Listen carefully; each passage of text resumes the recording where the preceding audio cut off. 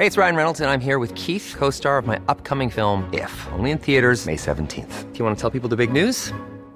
All right, I'll do it. Sign up now and you'll get unlimited for $15 a month and 6 months of Paramount Plus Essential Plan on us. MintMobile.com/switch. Upfront payment of $45 equivalent to $15 per month. Unlimited over 40 gigabytes per month. Face lower speeds. Videos at 480p. Active Mint customers by 531.24 get 6 months of Paramount Plus Essential Plan. Auto renews after 6 months. Offer ends May 31st, 2024. Separate Paramount Plus registration required. Terms and conditions apply if rated PG. Hiring for your small business? If you're not looking for professionals on LinkedIn, you're looking in the wrong place. That's like looking for your car keys in a fish tank.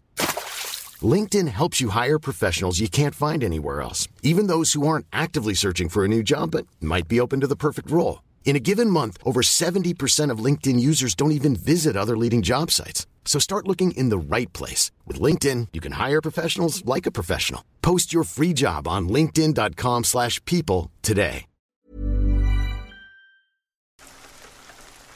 Story time.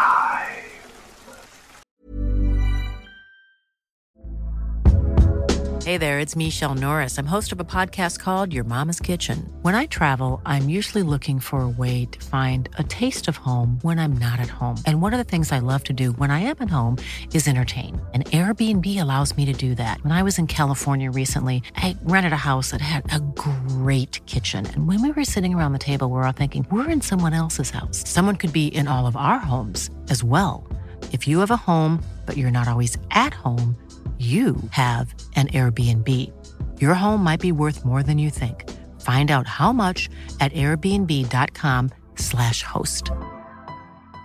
I'm Sandra, and I'm just the professional your small business was looking for. But you didn't hire me because you didn't use LinkedIn Jobs. LinkedIn has professionals you can't find anywhere else, including those who aren't actively looking for a new job, but might be open to the perfect role, like me.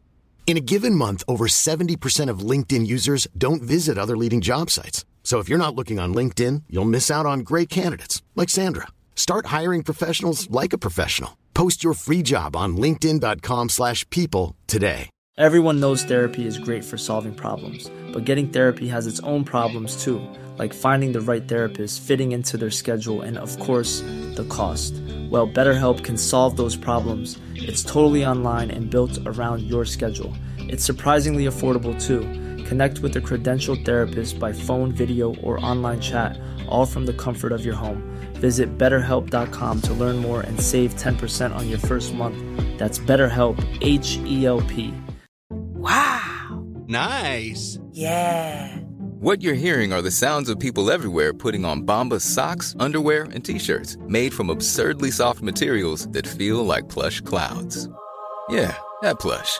And the best part? For every item you purchase, Bombas donates another to someone facing homelessness. Bombas. Big comfort for everyone. Go to bombas.com/ACAST and use code ACAST for 20% off your first purchase. That's bombas.com/ACAST. Code ACAST.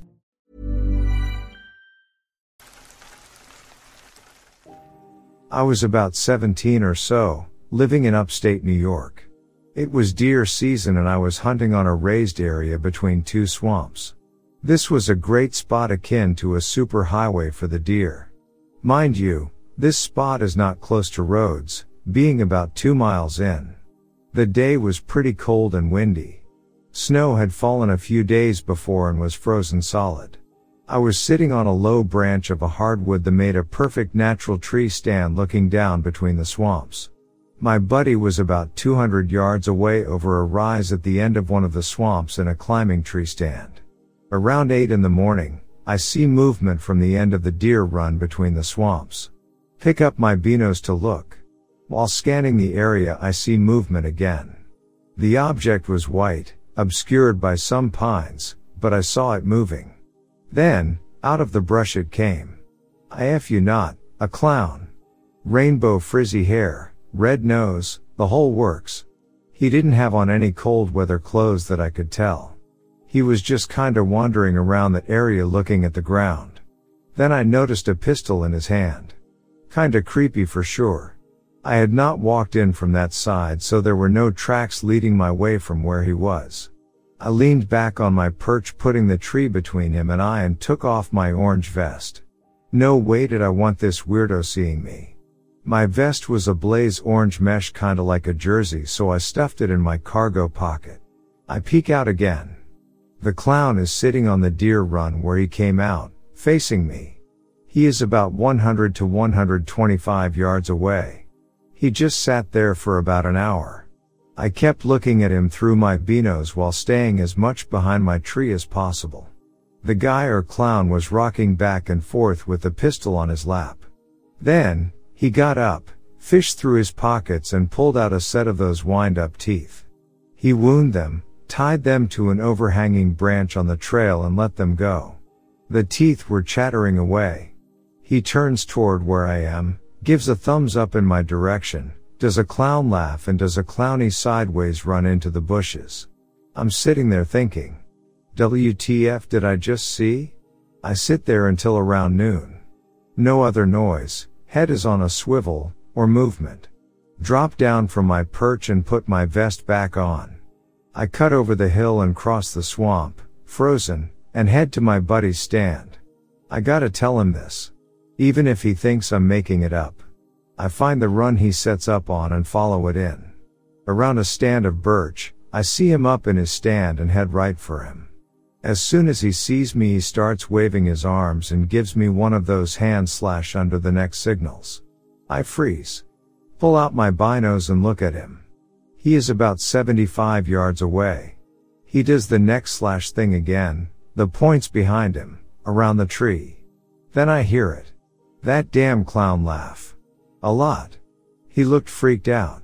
I sat there near the birches for what felt like forever. With my rifle at the ready. The laughing has stopped a while ago. My buddy finally starts climbing down the tree. He comes down the trail to me and says there's some dude dressed like a freaking clown fooling around near my scrape. Then I told him what happened at my spot. We split and told his older brother.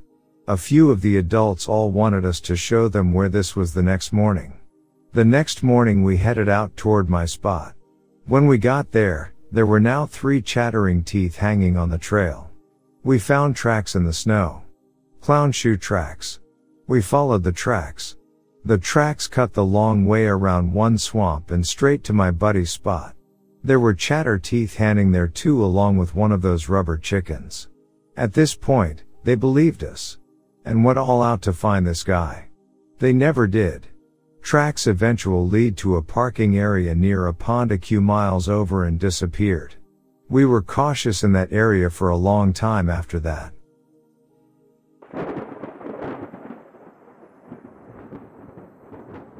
Relatively recently here in Sweden we had a bit of a whoopsie. A visiting hunter from Norway was, for some reason best known to himself, out at 4 a.m. He was using a thermal imaging night scope with a recording function. Thanks to that record function, he's now charged with attempted murder. He took aim at a 75-year-old man jogging. And squeezed off a shot. 200 meters. 338 Lapua Magnum, with residential buildings as a backstop. The old man miraculously survived, but his hip was totally F-ed. Now, this sack of Norwegian S claims he was sure that this running biped was a roe deer. Okay. But they were out of season, and you're not allowed to shoot them in the middle of the night either. What does he do when his target goes down? Picks up the rifle and runs. Away from his victim. Most of us think he pulled the trigger by accident. Still a massive D head for aiming at a non-target. So, what makes me worried when I go out hunting? There might be a dumbass Norwegian out there. Edit, Google Norwegian hunter shoots Swede and look for an article for the local. The video this guy's scope recorded is there. Would you call it attempted murder? I'm not entirely sure myself. Still, apologies to all the Norwegians I seem to have upset. Please don't shoot my granddad.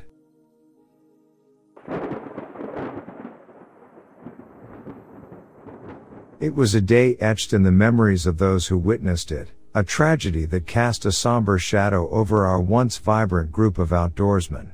It wasn't my experience, but that of my buddy, his dad, and some of their friends.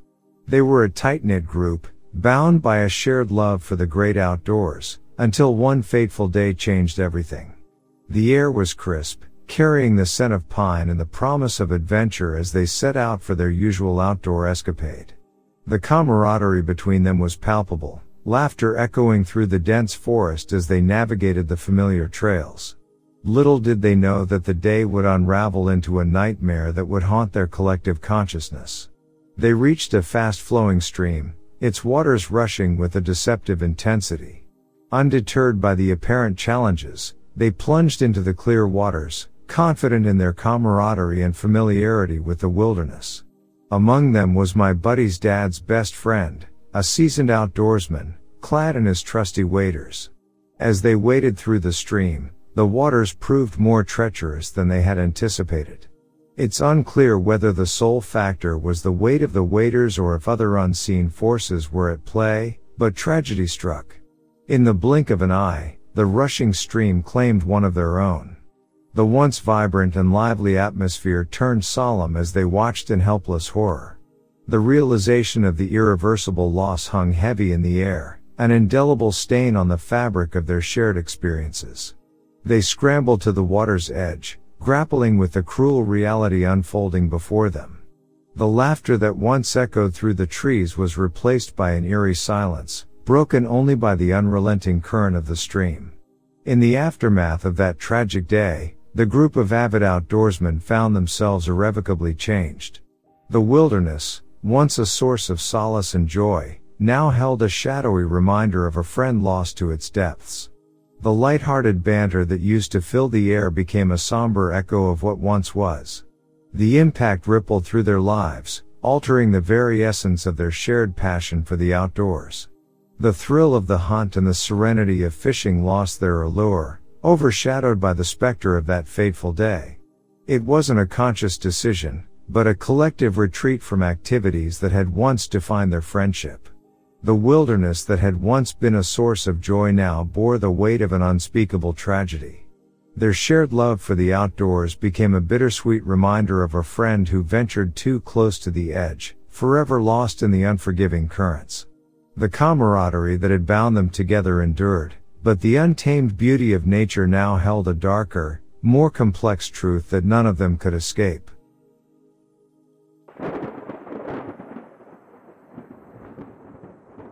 Story about my dad, who is a hunter but was not hunting at the time.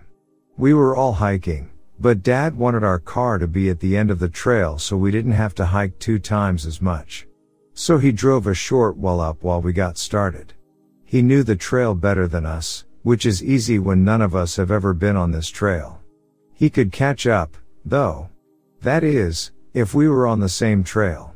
There was a fork that the rest of us got to, and the only instruction was to stay on the same path. However, this was a very tight Y, and logic dictated either of them could be the same path. So we elected left. That was our first mistake, however we found campers so when it rained we had a safe spot. We thought Dad had gone missing so we were trying to send him messages so when he got to the rare spot with service we could meet up. Dad cleared the entire trail like 3 times that day looking for us, and cell service was going to be non-existent on the trail with the rain going on, so make that 2 mistakes on us. During the night, as he was desperately looking for us, thinking we had gotten lost, he heard a loud crash right behind him. He looked and about a foot behind him a large tree had fallen.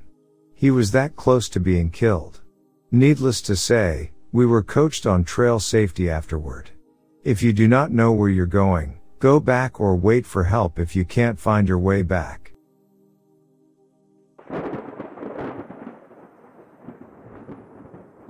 Not a hunter, but I live in the deep south, and when I was a kid, my family owned a big stretch of property in the woods. We still do, technically speaking, but I don't live close to there. My favorite place to play was out in the middle of the trees, where I could pretend to be a fantasy adventure character or hunt fairies or whatever. I was little and really into that. However, at some point, I started to discover abandoned hunting camps and stands. Not abandoned in the sense that no one had used them in a while, not unusual in the off seasons, but abandoned as in half-eaten cans left to dust and rot, sleeping bags left there just to ruin in the rain, and things in general left in a state that suggested they left in a hurry. At one point, I found an abandoned stuffed animal and a pillow that were literally moldy. Logic says maybe the owners are just super irresponsible, but when I was like 7, it gave me a really bad vibe, and I didn't go that far out again. Then, later as an adult, I saw a boar, and I was like, perhaps not. I've seen Old Yeller, lol.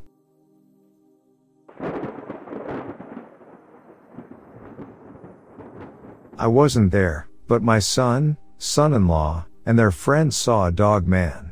My son called me all freaked out, thinking they had encountered a Bigfoot because he knew I believed in Bigfoots.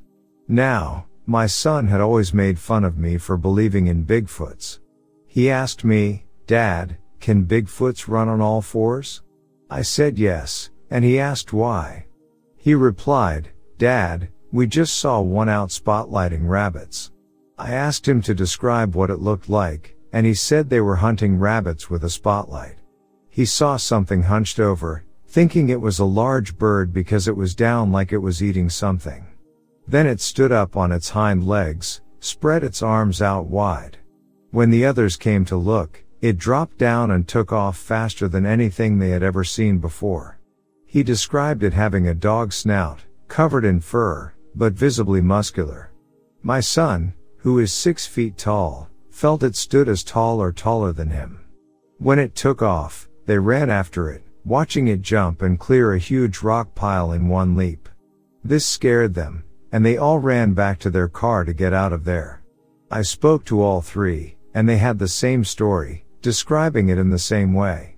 I told my son that it's not a Bigfoot because Bigfoots don't have dog snouts. He saw a dog man. It's funny that this happened around a lot of cornfields, and the area also had caves and was covered in sagebrush.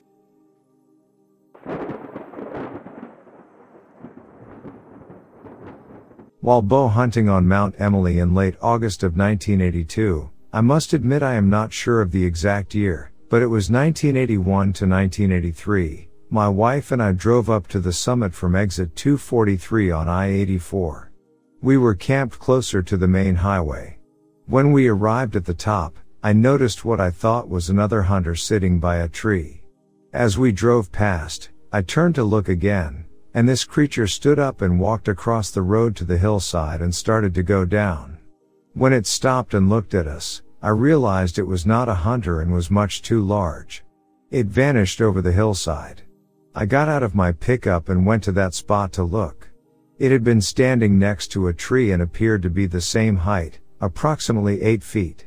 The fact that it stood up and walked several feet before it disappeared convinced me it was not a bear, besides the fact that there are no bears in Oregon that tall.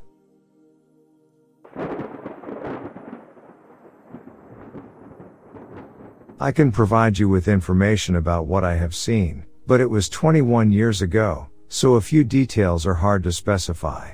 When this happened, keep in mind I was only 12, and it was 1981. I initially told Joe it occurred in 1982, but upon reflection, the math didn't make sense. I retrieved my old Boy Scout materials to pinpoint a more accurate date for you. It was June 1981, and my scout troop embarked on a backpacking trip in the Three Sisters Wilderness area. We reached a place called Green Lakes about 8.5 miles in. The trail was rough due to horse activity. We set up camp in a meadow right at the edge of one of the lakes, at the base of one of the Three Sisters mountains. There were still small glaciers in the area, but it was warm, and the sun was shining. We engaged in typical scout activities like fishing and exploring. The first night passed without anything unusual happening. As I recall, we didn't build a fire due to high fire danger, relying on fold-up sterno stoves for cooking. In the middle of the second night, I had to get up to relieve myself. The full moon illuminated the meadow reasonably well. When I turned to return to the tent, I saw a large, dark creature crouched down drinking from the lake, or at least, that's what it seemed to be doing. It was about 125 to 150 yards away. I froze, unable to move. I may have soiled myself, as I remember. The creature turned and ran very fast into the tree line. Initially, I thought it was a bear, but when it ran, it was on 2 feet and slightly bent over. As soon as it disappeared, I somehow regained control of my body and jumped into my tent, hiding in my sleeping bag. I didn't sleep for the rest of the night. The next day, I sneaked away from the rest of the group and went to the spot where I had seen it. The grass was mashed down, and there were no tracks. I couldn't flatten the grass as much by walking on it, indicating it must have been heavy. When I shared this with the other boys, they accused me of making it up and flattening the grass myself to scare them. They called me a baby and suggested I needed to change my underwear. That was the last day of our trip, and we packed up and left. I positioned myself in the middle of the group, thinking I would be safe if anything were to follow us out. I never joined any more of the troop's hiking outings after that, only tailgate events. Upon returning to town, my scoutmaster, a Forest Service employee at the time, pulled me aside and told me he had seen things in nature that couldn't be explained, and it was better left that way. I hadn't shared this with anyone else until I found Joe Etterling's website. I forced myself to relive this experience to provide more detailed information. However, there are a few things I don't understand. I didn't smell anything bad or hear any strange sounds. I believe this creature was drinking from the water with its face, not its hands, and at that distance, I couldn't even tell if it had hands.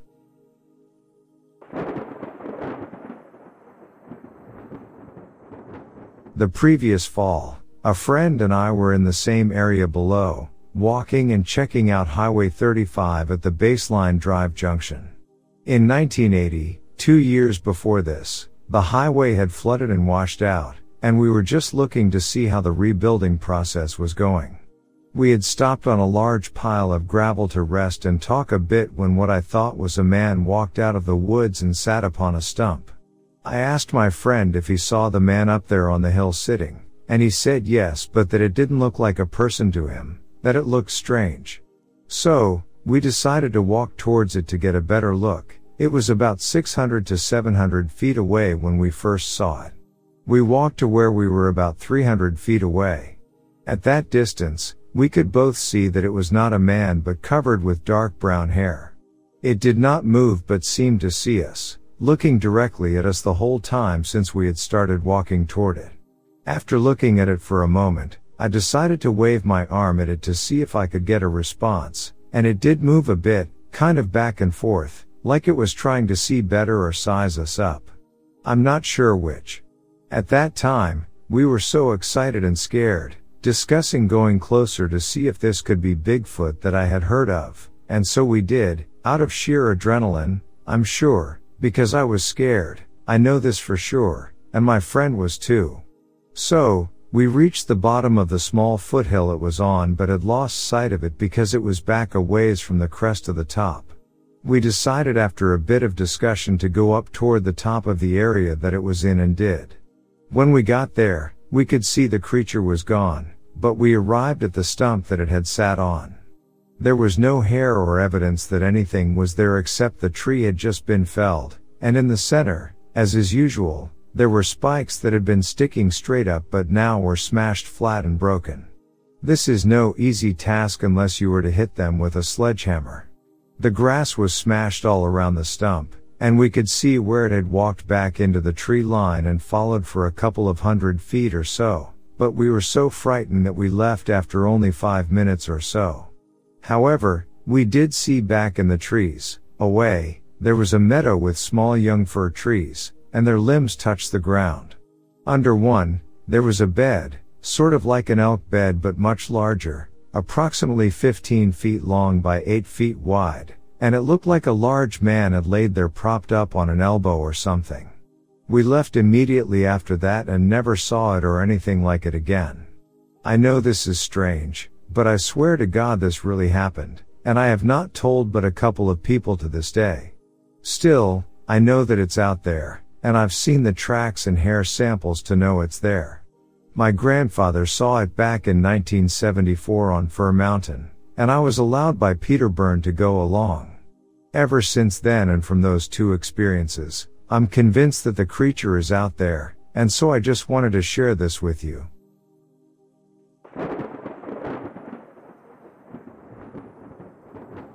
My buddies were walking through a forest path, one late night, but it wasn't dark because this story takes place in the land of the midnight sun in the summer. It was after a party, and they realized they had left their smokes back at the party. All of a sudden, a wild crazy man appears, stumbling out of the bush.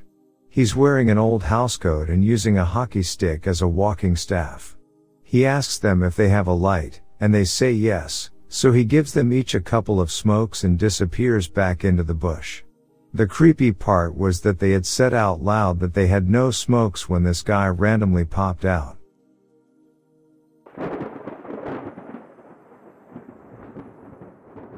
Less creepy, more scared the crap out of everyone.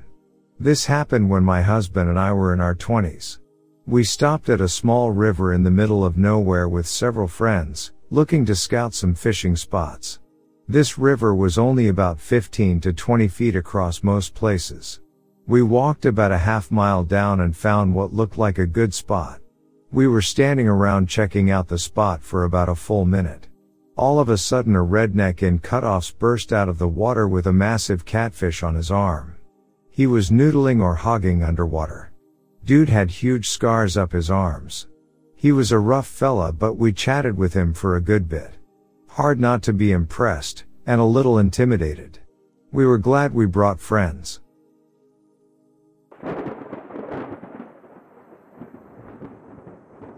Grew up in rural Allegheny County, New York, so far in the woods that the house I grew up in still has no cable service to this day. Everything is satellite. I had dial-up growing up, which I was lucky to get 33 kbps on anyway. I was an only child for most of my life, so I spent a lot of time alone just playing. I found many cool little hunting encampments, old dump sites from the 60s, oil drilling operations long abandoned, etc.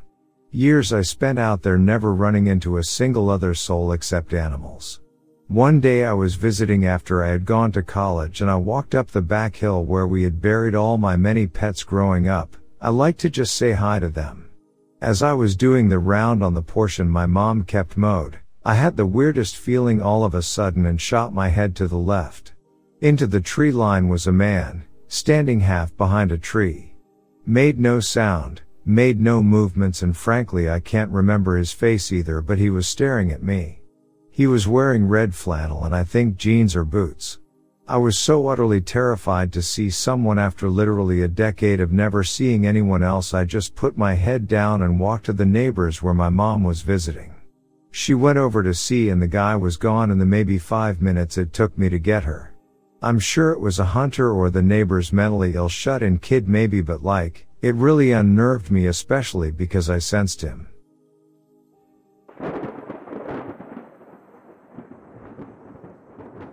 For about 2 years I worked as an instructor at a therapeutic wilderness program in western North Carolina. I was in charge of at-risk youth and my job included all the responsibilities and nuances associated with that. Shifts ran 16 days straight, on the clock 24/7 of that time, and all spent backpacking. Most of this takes place in Nantahala National Forest, DuPont State Forest, and Panthertown Valley. Here are some of the creepy things that happened to me and my groups out there. Teased by a hillbilly. Without delving too much into programming and wilderness therapy in general, I do have to explain certain aspects of the job, so bear with me. Because none of these kids are voluntarily in the program, some are a flight risk. To minimize the success of potential runaways, staff are required to sleep under an open tarp and between the doors of the tents. Often our setup looked like 2 tents facing under a large A-frame tarp with staff sleeping between. Another precaution is called boot line. The kids' boots stay lined up under gear tarp at night. Hard to run in your camp Crocs. Anyhow, this boot line is visible from under the sleeping tarp. So this particular night we were camped in some of the most far-flung areas the program goes to. We simply referred to it as Parkway Expo because our expedition often begun with being dropped alongside the Blue Ridge Parkway and hiking into the rugged wilderness that surrounds it. It's a spot called Wet Camp Gap. From the sleeping tarp I can see the boot line across camp in the direction of my feet. It's my job to wake up once every 3 hours for silent head count. I wake up for my 3 a.m. check and turn on the red filter on my headlamp. I have a weird feeling. I first scan boot line. Something isn't right. 13 pairs of boots. Takes some time to register. Usually when something doesn't feel right there's a pair or two missing and a kid or two gone. There's only 12 kids.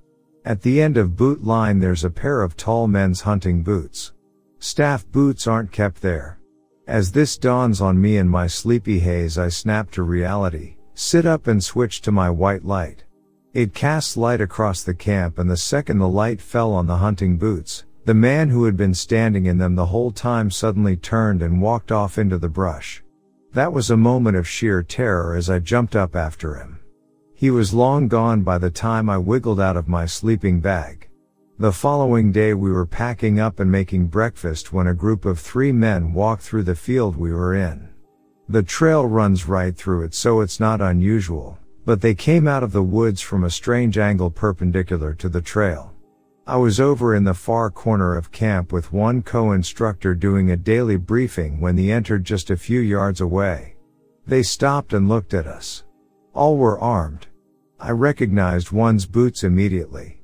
Gave me a scare last night, I said. None spoke. Only stared blankly. You guys okay? You lost? Still no response.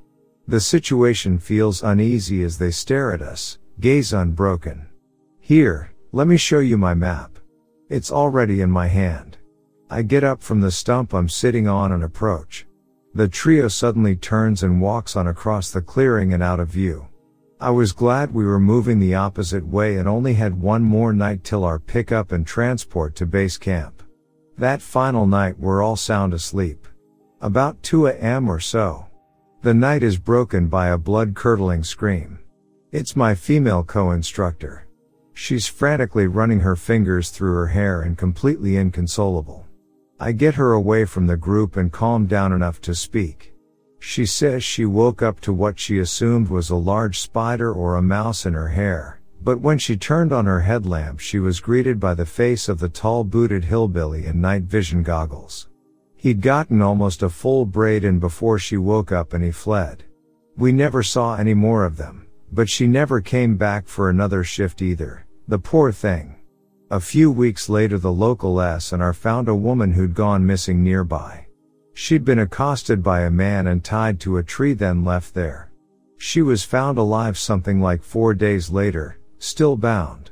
Surrounded in Panther Town. Panther Town Valley is a special hiking and camping area within the larger Nantahala National Forest. Entirely different group. We were camped down on the valley floor, in a pine forest down from Salt Rock. This stand of trees is particularly creepy simply because it's cold and dark even on sunny days, but nights are plain eerie in there. It's getting toward bedtime, 9 p.m., and we're gathered around the fire having nightly circle. The quiet evening ritual is broken by a huge crash. It's in the direction of our bear hang where all of our food was suspended from a tree out of reach of bears and raccoons. We all boot up and run over.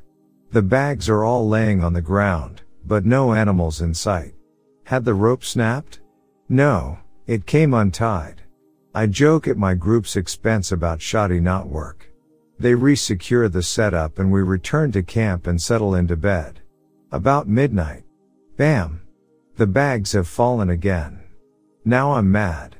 I don't like waking up to re-hang food because of something as preventable as a second botched knot. I just wake up the boys. They swear they tied it right. Doesn't matter, we have to re-hang it anyway.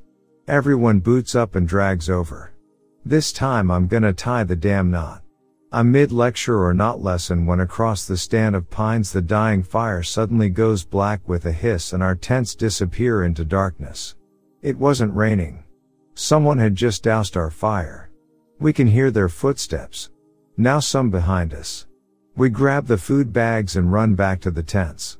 Nobody there. Footsteps all around us in the woods. Branches being broken off trees everywhere. This went on until at least 4 a.m. The next morning the only evidence was a plethora of freshly broken off pine branches and a half-charred baby doll hanging from the rope where our food had been. A winter apparition. My second winter there I was with a group at our primitive base camp. Basically a collection of different yurt camps on the grounds of an old Christian camp. It had just snowed that evening and a fresh blanket had covered camp in the hours since we laid down for bed. At about 1 a.m. a student woke me to go pee. I was required to stay awake until he got back in. He did his duty, then returned to the yurt. "There's somebody out there," he whispered nonchalantly. "Huh?" I said. "I saw a guy up by the fire pit just now. Dude in a flannel shirt just standing there." I got up and looked out the yurt window. Even when we're on a budget, we still deserve nice things. Quince is a place to scoop up stunning high-end goods for 50 to 80% less than similar brands. They have buttery soft cashmere sweaters starting at $50, luxurious Italian leather bags, and so much more. Plus, Quince only works with factories that use safe, ethical, and responsible manufacturing. Get the high-end goods you'll love without the high price tag with Quince. Go to quince.com/style for free shipping and 365-day returns. Nothing. I figure he's probably just out of it. We go back to sleep. About an hour or so later I have to pee. I slip my camp shoes on and walk outside the yurt. Upon returning I glance up by the fire pit to see a man standing there in the moonlight looking at me. I could see the plaid pattern on the flannel, it was so bright. I immediately go for my brand new high-powered hand light and cast 900 lumens at him. He vanished before the beam hit him. Just gone. I wake up a co-instructor and we search camp to make sure another group doesn't have a run in progress or something like that, but there's nobody. Even more unsettling than that, there's not a single footprint in the fresh snow around camp. No place for a carnival. One last story I have from that job. This one still bothers me. I was reminded of it by the mystery of the staircases in the woods. I was leading an expedition over the Devil's Elbow from our main base camp into Panthertown Valley. We had decided to spend a day on a nearby detour to some waterfalls. We'd seen 2 so far and were deep into a bushwhack looking for a third one. We were struggling through a thicket of briars and brambles when suddenly everything clears. No trees, no bushes, no briars. Only an overgrown grassy clearing. Dead in the middle was a rusted old Ferris wheel. It wasn't huge, probably only 30 feet high and obviously built for smaller children. It was rusty and sun-faded with tall grass grown up around its base. We just stood there in silence, unsure of exactly how to process it. There was no reason for that to have been out there. Somebody, at some point, hauled that thing in piece by piece and assembled it there. The question is why?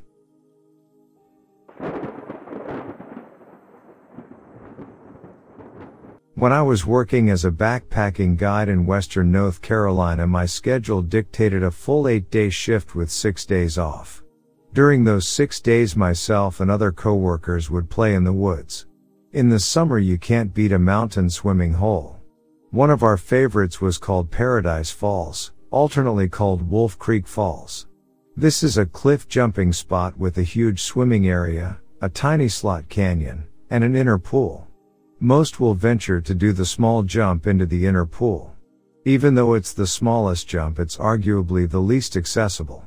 Even though the jump is 9 feet at most, you must work through a 10-minute rock scramble to get to the top of it. We were all venturing in, and from inside the tiny canyon you can't see the main pool. Well, we got to the jump and coaxed the first person off.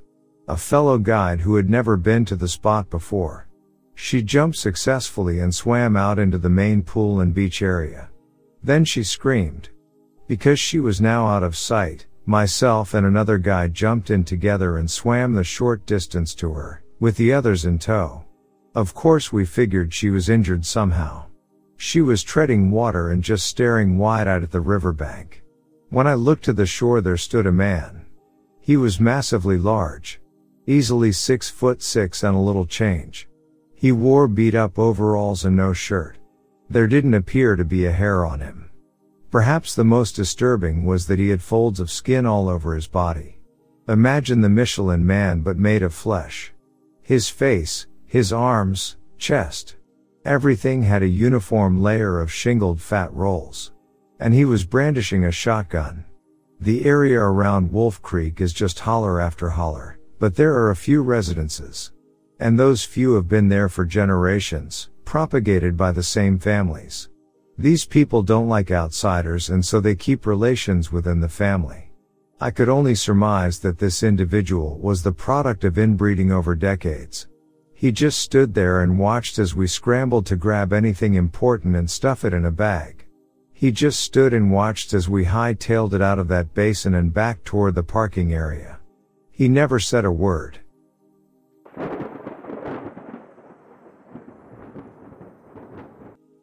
I live in the heart of the largest ponderosa pine forest in the world. This makes for a beautiful, albeit rugged wilderness that can shift from pleasant to dangerous, empty to heavily populated in the blink of an eye. Phoenix and Flagstaff are separated by 100 or so miles of pretty isolated backwoods driving. There is one stretch between communities where there aren't homes or residential areas at all for about 50 of those miles. This is national forest for outdoor recreation. The only buildings are ranger stations and one space observatory that is pretty far back into the forest. The observatory has many weird legends about it, like being privately owned by the Vatican, which there is some evidence for. My mom was driving between townships in this very isolated span of woodland when she came upon a boy walking down the roadway. He looked to be maybe 15. My mom doesn't stop for people as a general rule, but she turned around and decided to help the kid out. Only when she circled back around did she realize her mistake. The pedestrian wasn't a boy, but a small man, close to her age. He had boyish characteristics, but was dirty and strange. Even his clothes were weird, almost too plain, as if handmade. He tried to get in the car, but my mom kept it locked. She questioned him for a bit and learned he was an android, trying to make his way back to the colony. He explained there was a camp of homeless people, what he called vagrants, that were being reconfigured into androids. These androids weren't allowed to drive, or interact with humans as a whole. That was not unless they became separated from the rest of the colony. This wouldn't stand out as strange if not for all the other stories I've heard about this place, a ramshackle place with plywood buildings and other roadside trash coaxed into shelter. Cult and commune are the usual labels, and word is they all dress exactly the same.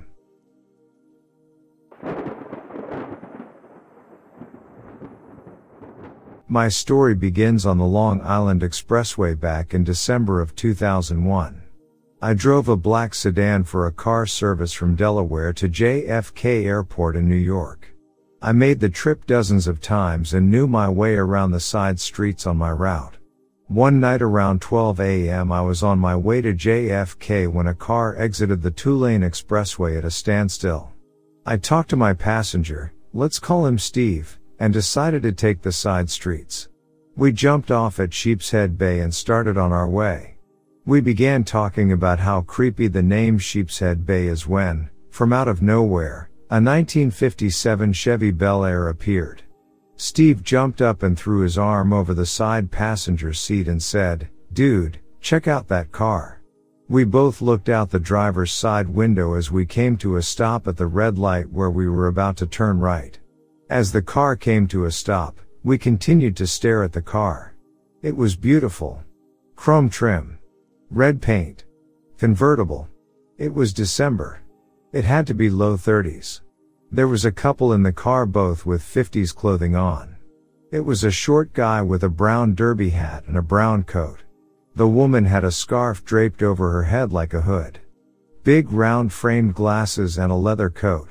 My passenger yells out, "Nice ride." Both of them turned slowly in unison and looked at us. Black eyes. Huge black eyes. We both froze. As the light turned green, While still looking at us, they began to make a left turn. We sat there stunned as the car drove north towards Manhattan. While still a bit stunned, we make the right turn. Not a word was said between me and Steve. He slumps back in his seat and says, "What the hell was that?" I had no answer.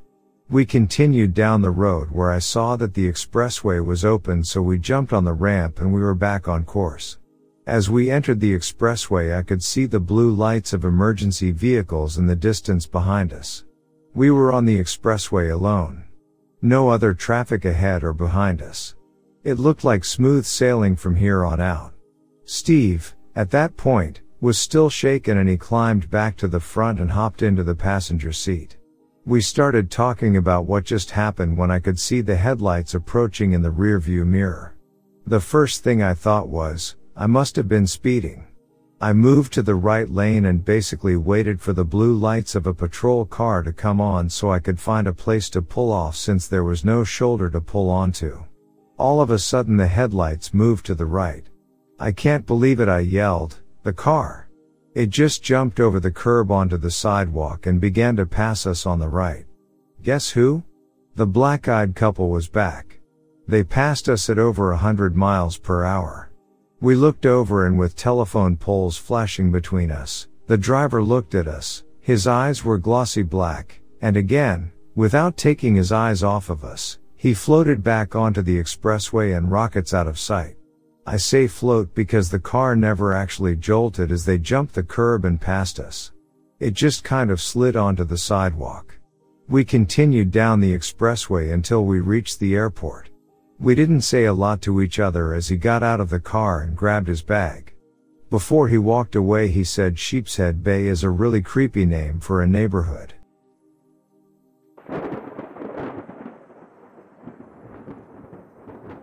It was the fall of 1998.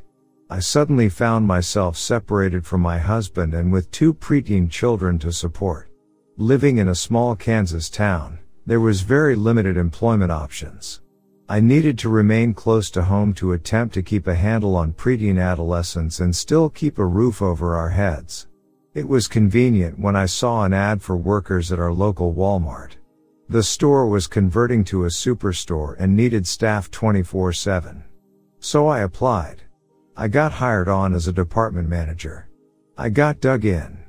I laid out the department and everything on the shelves on the day of the opening, including the shelves themselves, was put there by my 2 hands. The new store opened and school had started, so I tried to keep my hours mostly to accommodate that, but weekend work was mandatory. Usually, I got to work early, there was only light register staff and I'd be the first department manager on the floor. It was early days for the new store, but the majority of the setup crew had departed the job site. One morning I arrived even earlier than usual.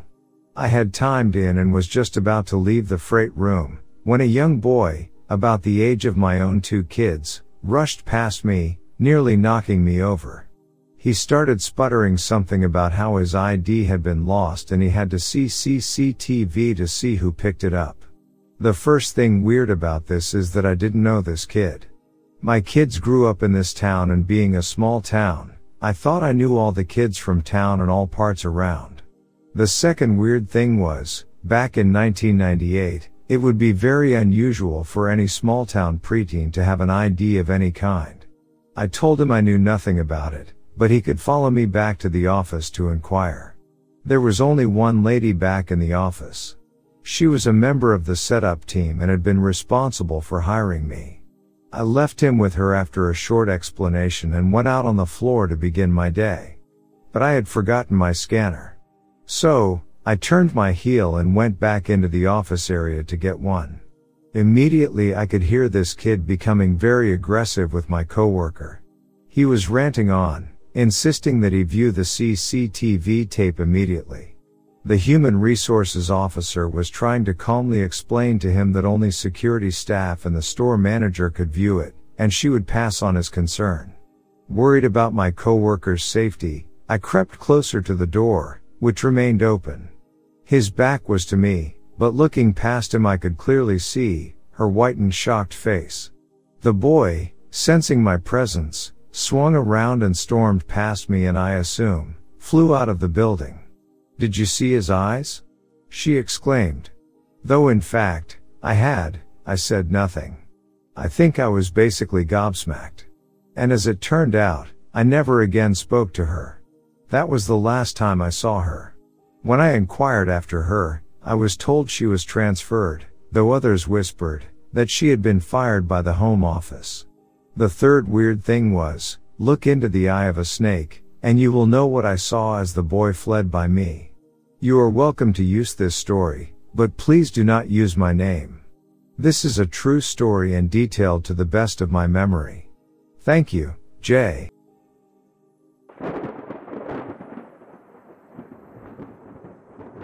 Here's my experience in 2018. I traveled to San Francisco with my wife who grew up there. We drove on August 19th to Muir Woods National Monument with my wife's sister and husband. It is an old-growth redwood forest fed by the waters of Redwood Creek. I worked for roughly 25 years as a volunteer youth sports coach and was very comfortable with children of any age. We arrived at the park at 9 a.m. It was a beautiful day, the weather was fair and the trail was cool enough. My wife and sister-in-law decided to wear sweatshirts for a hike on the Muir Woods Trail, a relatively short loop just under 1.5 miles long. I came upon the Bootjack Trail Loop, which adds another 5 miles to the Muirwood Trail, winding up and into the deeper canopy of the mountain forest. I told the others I'd meet them at the parking lot after completing the extra loop. I had my phone and carried my digital camera, taking pictures of anything that caught my interest. I'd seen only a handful of other people on this portion of the trail. When nearing what I believed to be the top of the mountain, I came upon a child standing on the trail. It was a boy around 2 years old. He seemed to have popped up from nowhere. It stopped me dead in my tracks. The boy was 10 yards away and did not seem scared or startled. He simply stood there. I was shocked. I quickly surveyed the immediate area looking for someone to whom this child belonged, but there was none. We were completely alone. Along with the feeling of complete bewilderment, I felt torn. Part of me wanted to pick the kid up and the other part of me was terrified to touch him. I started to talk to the child, asking, "Are you okay? Where's your mom and dad?" The child answered with a single word that I did not recognize and continued to repeat that word. I thought maybe he was saying Papa, but that was not it. It was more like he was calling me by this name. I was trying to determine where the child belonged or came from. I noticed what looked like a game trail in the ground cover below me, heading up a rather steep hill to my left. The incline seems hardly possible for a child of this age to have navigated, but the area above seems open. So I climbed up to see what seemed like a campsite roughly 30 to 50 yards away. There's a guy who looks like he's packing stuff into his car. At this point, things become blurry in my memory. I'd have never left this child alone or left them with some random person unless I was very sure they belonged together. Yet, after this, all I remember is getting back on the trail and feeling like I had just dodged a bullet. I'd walked maybe 100 yards past where this all happened, and it hit me hard how weird the whole episode was. I turned around to go back to the campsite to figure it out and start to see other people milling around other campsites. But the camp where the guy was is completely empty. No kid, no guy, no car. I get this urgent feeling like I've been gone a long time and my wife is going to start to worry about me, so I start heading back down the trail at a hurried pace. In my mind, I feel like I need to get back as soon as possible. In retrospect, here are a few things I cannot explain. I don't remember trying to use my phone. Maybe I didn't have any service. I don't know why I didn't use my camera, it was in my hand. I can't remember what the kid looked like or the father. I can't remember delivering the child to the person I thought was the parent or any verbal interaction between us. I tend to be overprotective and cannot imagine that I would not have read this guy up one side and down the other for letting this happen. Looking back on my phone, I had 8 photos starting from 9:30 to 10:30 a.m. On my digital camera, I have photos of various trees and scenery from the trail beginning at 9:30 and the last one at the trail. Using Google Earth, I can clearly see that I took a photo at 11:37 a.m. about 100 yards before seeing this child. Then I took another photo at 11:48 a.m. 11 minutes later, about 150 yards past where I saw the child. So I cannot remember roughly 11 minutes of the time that I spent with this child in the forest. I relay this experience to you because I feel like it means something. I want to know if that sounds familiar to anyone else. I want to emphasize that after the encounter, I do not feel like I just saved some unfortunate child who might be lost in the forest. I felt like I escaped somehow.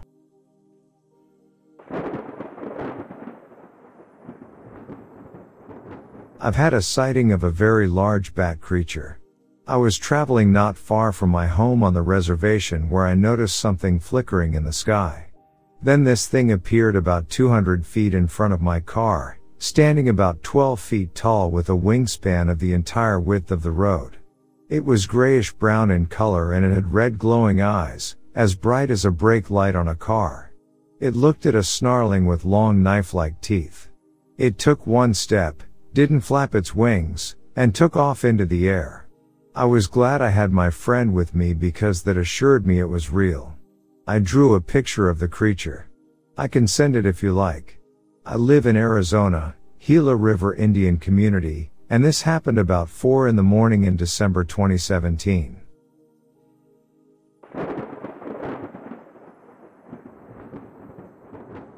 My friends and I saw some sort of dog-like demon thing in eastern Iowa. We were exploring this old house out in the country after dark, just looking around with maybe some mild vandalism. Well, we had checked out the upstairs and most of the downstairs when I saw a door that we hadn't been through yet. I grabbed the door handle and suddenly had a feeling of dread come over me.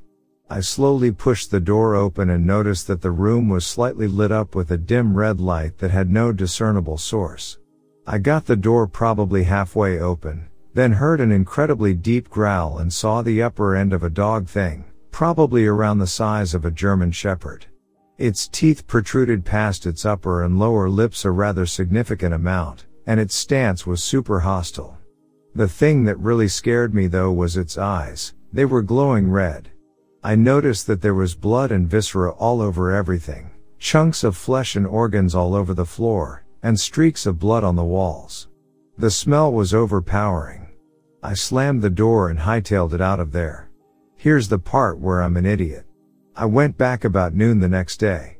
I had a huge knife with me when I went back to the door, and slowly grabbed the handle, but felt none of the dread from the night before. I pushed it open and I kid you not, this perfectly square, windowless room was literally coated in blood and fur. I could see what looked like 3 separate mutilated dog corpses. They weren't cut apart, they were shredded. I nearly threw up, shut the door, and left again. I'll never go back there again, especially after dark.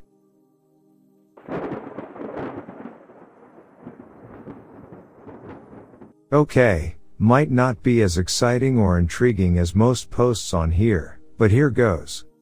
When I was younger I lived in a terraced, Victorian brick house on the side of a hill.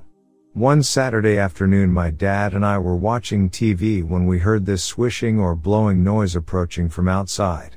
At first, it sounded like it might have been some electric vehicle, like a milk float, but it got more and more bassy, deeper as it got louder, and then we heard it, along with very slight vibrations passing beneath the house.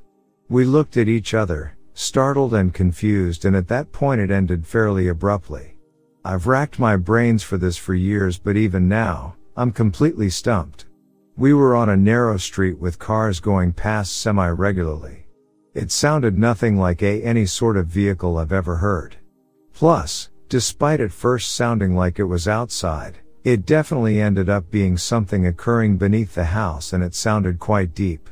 I'm thinking tectonic activity of some kind maybe? I'd love to figure out what caused this phenomenon and to even hear that sound again, but Googling turns up nothing. Anyway, like I said, not a majorly exciting happening, but something I finally wanted to post somewhere.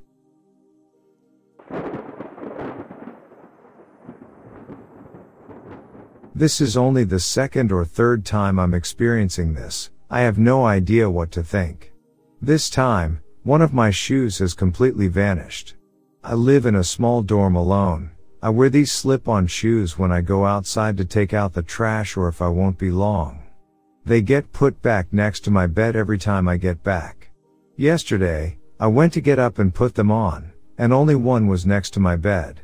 No big deal, maybe I flung one under my bed. Nope. Nowhere to be found. There really isn't anywhere else to look because this is such a small dorm space. I looked everywhere anyway. Nowhere. I'm confused and I feel crazy. A few months ago, my Beats headphones also mysteriously vanished and I still have not found them after I use them every day. At this point I have no idea what to think. But I want to mention that sometimes when I'm sleeping I hear things fall or weird noises at night. It's a little creepy, but I thought it might be coming to the rooms next to me or above. I always lock my door when leaving. There is no way for people to take something, and of course, why a single shoe? This also reminds me that sometimes things will duplicate. I have a pink calculator. Just one. I hate math as it is, so why would I want more than one? One day I go to do homework, grab my calculator out of my bag. Go to open to my bedside drawer for a pencil, the same exact calculator. I have no idea where it came from. None of my friends have the same one. Really weird.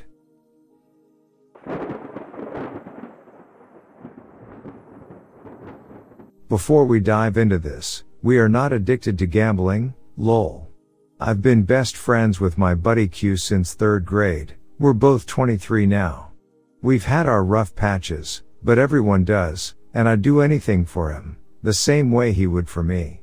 Many unexplained events happen, but only when we're together. Neither of us has events like these happen when we're either with someone else or by ourselves. The first one happened literally like 3 weeks after I met the kid. I was staying at his house, and the power went out while we were writing down GTA 4 cheat codes on a notepad. We were pissed, but we just went to bed and started talking. Then, as a joke, we were like, let's do a countdown, then the power will come back on. And on exactly 1, the power came back on after being off for like 5 hours. We played tons of video games together during high school days, mainly Call of Duty, and we've both dropped nukes, very good games, but only when playing together. Never once have either of us gotten a nuke without playing with the other. Now that we're older, we go to casinos and place sports bets together. Every time we go with a different group of people, we almost always lose or make only $100. But every time we go together, we make a ridiculous amount of money. The same thing happens with sports bets. Every parlay I take without him never hits or hits for a very small amount of cash. But when we both place the same bet, it hits, and it hits big. Literally last night on the Lakers game, we won a plus 5,000 6-leg parlay. The biggest one, though, is 2 things that happened in one night. We were exploring an abandoned insane asylum when we walked into a bathroom, and immediately both of us were like, something's off in here, we should leave right now. We booked it out of the entire building almost like something was chasing us, literally terrified. Maybe 3 minutes after we left, the roof of the building caved in directly above the bathroom we walked into. Later that night while we were talking about it, we were in his house with the back door wide open. It was summer with no AC, and I was like, dude, a bear could walk in right, and before I could finish my sentence, he noticed a bear standing maybe 5 feet away from the open door. There are tons of other small or big things that have happened, and I know they're not the most convincing stories out there, but they're real. You just gotta take my word for it. When we get together, it's like the rest of the world has to listen to us, and it's honestly beginning to creep me out. Let me know what you guys think it is, because neither of us is into that whole side of things, and we both notice it all the time.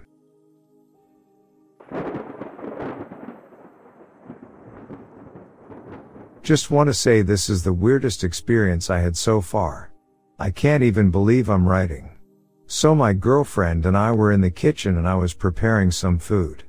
There's a door with a hallway that takes you downstairs to the garage, and there's a kitchen table next to the door. When I went to give my girlfriend the food, she literally was frozen for a good 5 to 8 seconds staring at the doorway. I asked her if she's okay and she told me there was a guy peeking around the door and she laughed. I went to look because I was startled and confused and wanted to make sure nobody broke in my house. There was literally nobody. I asked her if she's referring to the pictures on the wall, which are family photos, and she said no, it was a guy. I probably looked crazy at her because her next thing she said, "You probably think I'm crazy." Anyways, I'm confused and have no idea how to process this.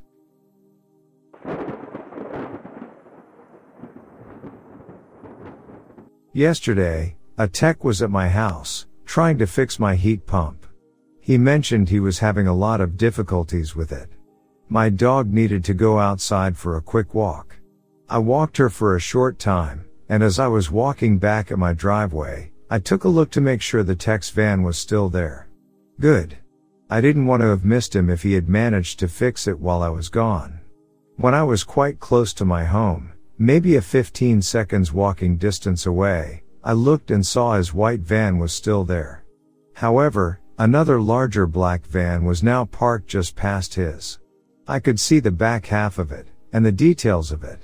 A guy had gotten out of the van, and I could see the details of him as well. He was wearing jeans, a black jacket, and a black ball cap. He was thin and young, maybe mid-20s. He walked down a small hill to get to my basement door, which he opened, and I watched him go in and close the door behind him. I knew the tech was having problems with my heat pump, so I just assumed he had called in a buddy to help him out with the situation. That would be a fairly normal situation around here, rural way of working. I glanced down at my dog, and looked away for maybe a second or two, and then back at my house. There was no black van then there, no tech, just the original white van the tech was driving. They obviously couldn't have gone anywhere. I would have heard them, and seen them, and it's my driveway.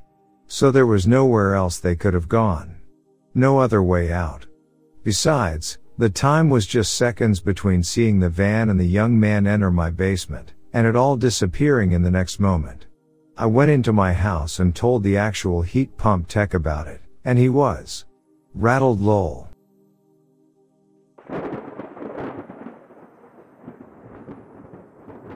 So, one night, when I was still living with my father, I had gone downstairs to the kitchen to get some water. While I was filling my glass at the sink, I turned around to find my sister standing in the hallway behind me wearing a plaid onesie and looking down at her phone, which was illuminating her face. I hadn't heard her come down the stairs or walk down the hallway, but the house was relatively new so it didn't creak much.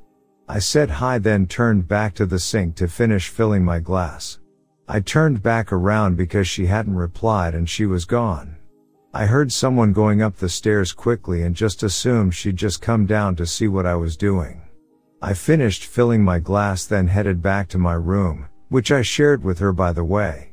Once I got there, I realized she was in bed, so I asked if she had been downstairs. She said she hadn't. I thought she was messing with me, so I continued to ask and insist that she had been. Eventually, I gave up on trying to get her to confess. I don't remember why, but I looked in our closet. Lo and behold, there was the plaid onesie, hanging in the closet. This all happened in a matter of a few minutes. It's possible that she really was messing with me, but she seemed just as confused as I was.